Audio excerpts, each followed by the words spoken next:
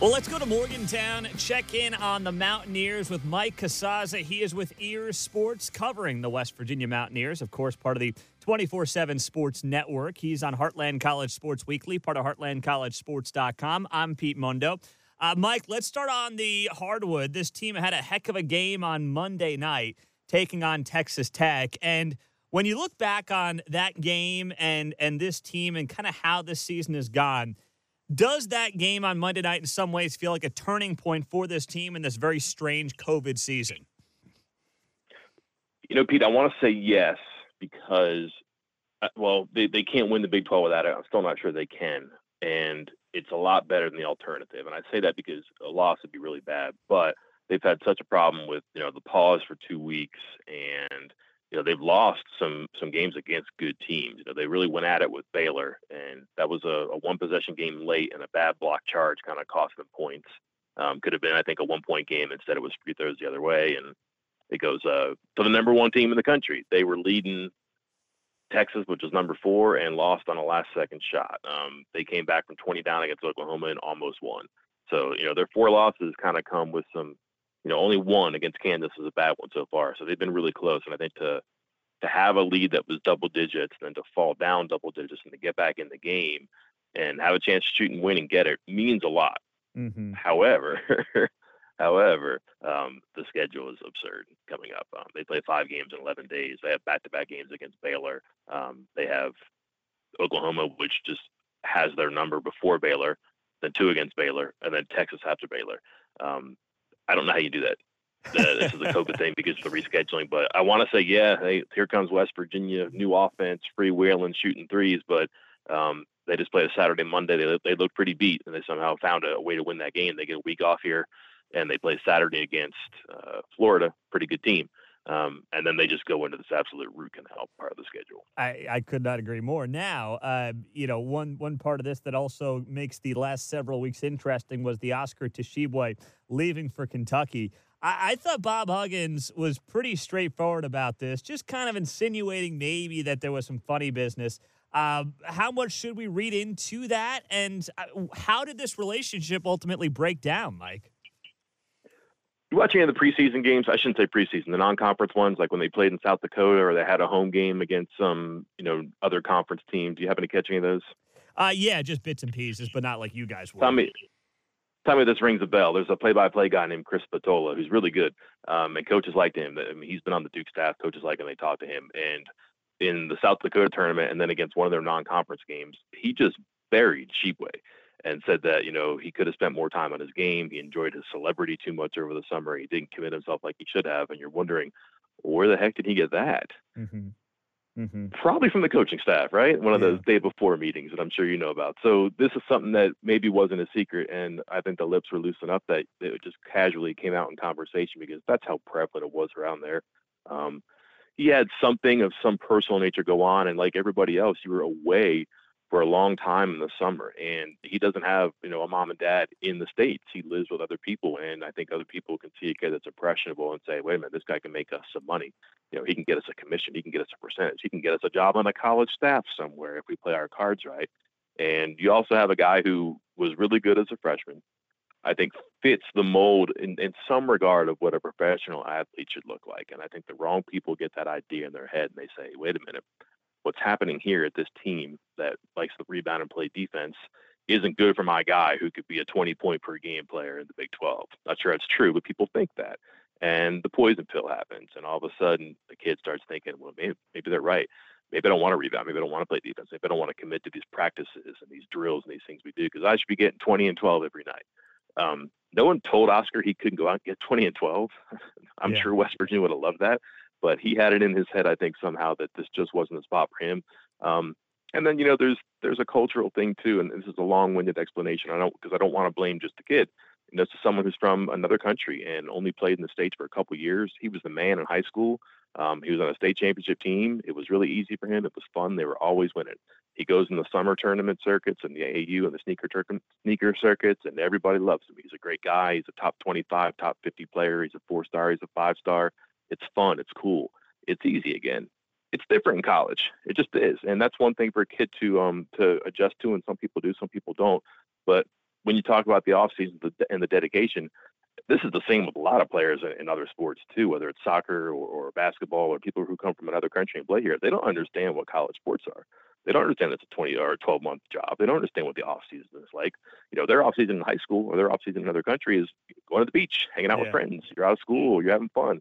And I think that maybe could have been massaged better. No one's innocent in this. Some people are more guilty than others, but just corrupting influences that just chipped away and chipped away and chipped away and finally leveraged him to where, he put up 12 and 15 one day and came in the next day and said, that's enough, I'm going somewhere else. Wow. Really strange. You don't see that very often. Very strange indeed. He's Mike Casazza, covers the Mountaineers for Ears Sports, part of the 247 Sports Network.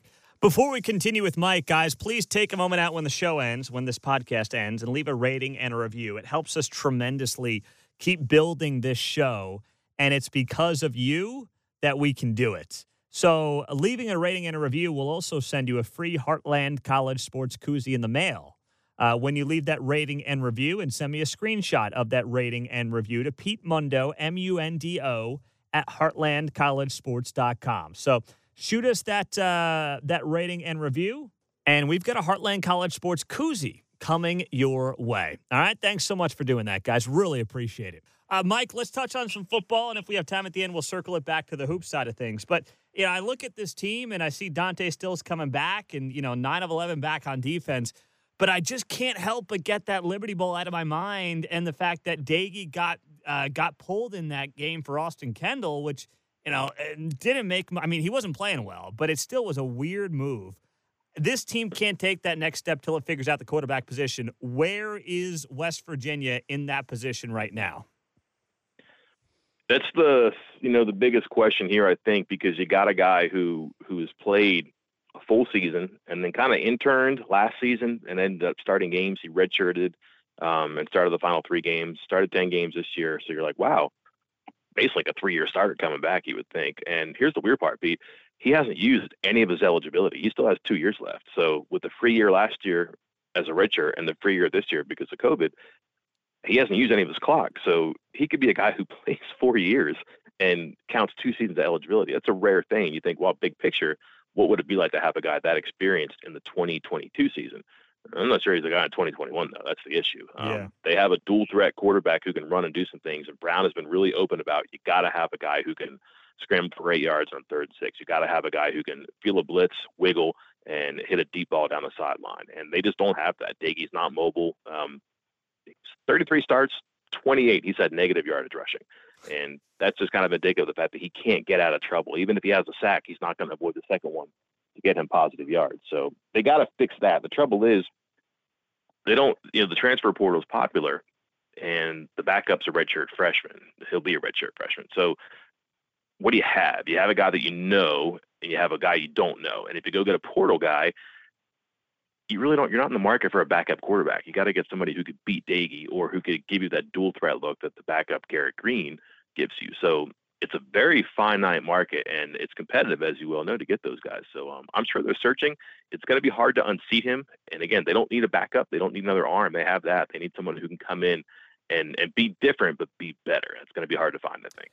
It is. Now, what about Neal Brown? He was briefly tied to Auburn. There was no real rumblings about Tennessee, but some Tennessee fans tried to tie him to that. This guy, I think, is a perfect fit for Morgantown, but obviously, he made his bones in and around SEC country. How much concern is there over Neal Brown's want to be here for the long haul? Minimal, I think. I think the West Virginia fans see a school like South Carolina and say that's a parallel step. It's not a better job. And they see a school like Auburn and say, why would they want our guy? And it's just kind of a weird thing that makes sense. Everything you just said is right. And I don't think that there's a way you close the door on him going to an SEC job. I'd be really worried if Kentucky came open because that's where he's from. I would also be worried if a higher level Power 5 job came open in a couple of years. I wouldn't say next year. He's doing a massive rebuild here. And I think if he wants to leave, he wants to have this thing where he's leaving because he's won at a high level here. He's won 10, 11, 12 games. He's won a Big 12. He's played in the CFP. That's what's going to get him to a job where he doesn't have to rebuild. He doesn't have to do this again. This is long, hard work. I think he'd like to go into a turnkey operation. So he'd have to earn that with wins and longevity here. So I think West Virginia fans are calm about that.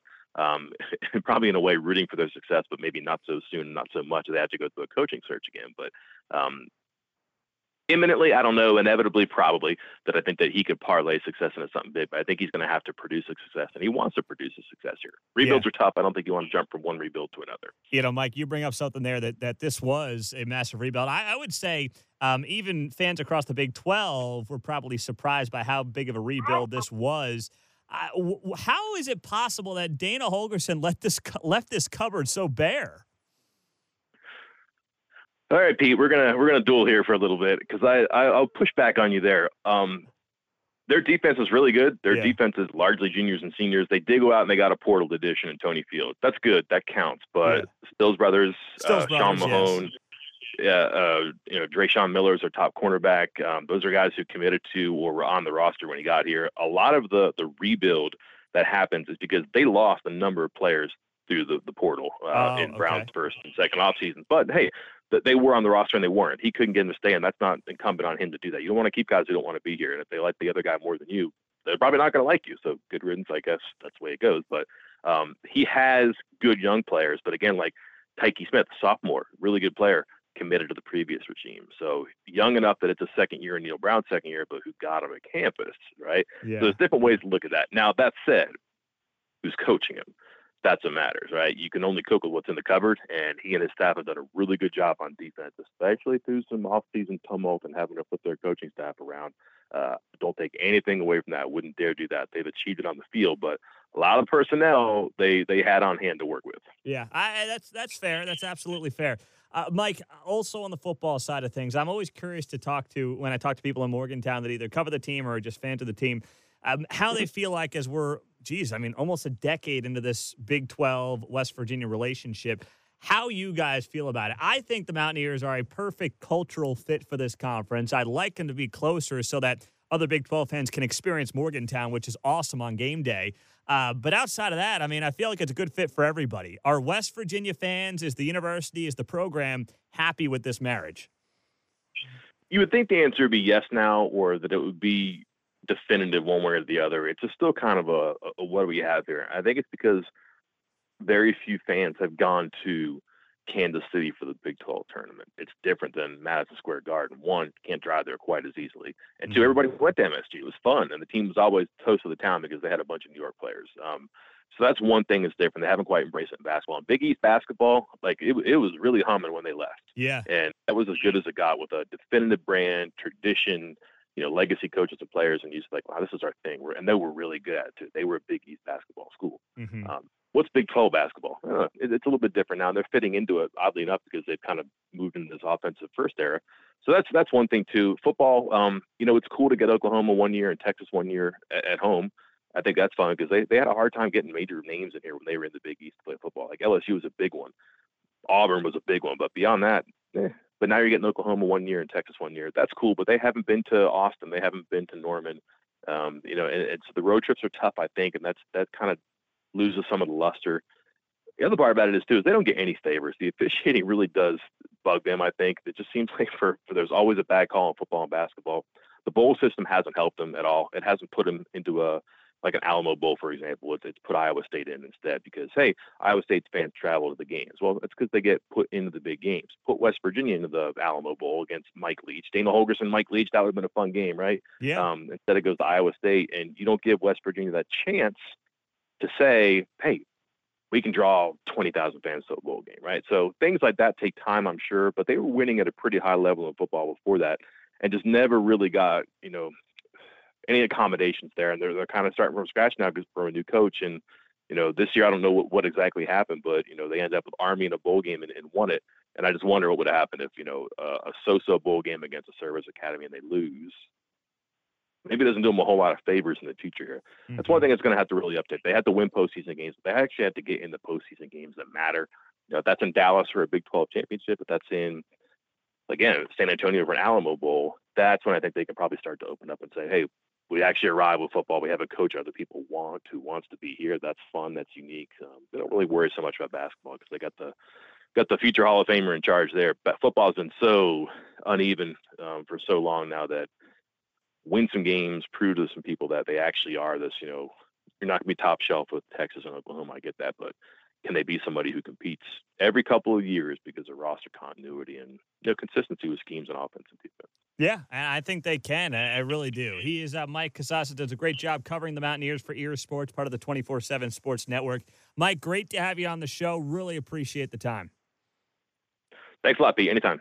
Love having Mike Casasa on the show. And before you close out, leave a rating and a review. All right, we've got free Heartland College Sports koozies for you when you leave me a rating and a review on this show and send me a screenshot of that rating and review to Pete Mundo, MUNDO, at heartlandcollegesports.com. It really helps out so much. That's why we offer this koozie to you guys as a small token of our appreciation. Thank you for all you guys do and listening and helping us build this thing from the grassroots.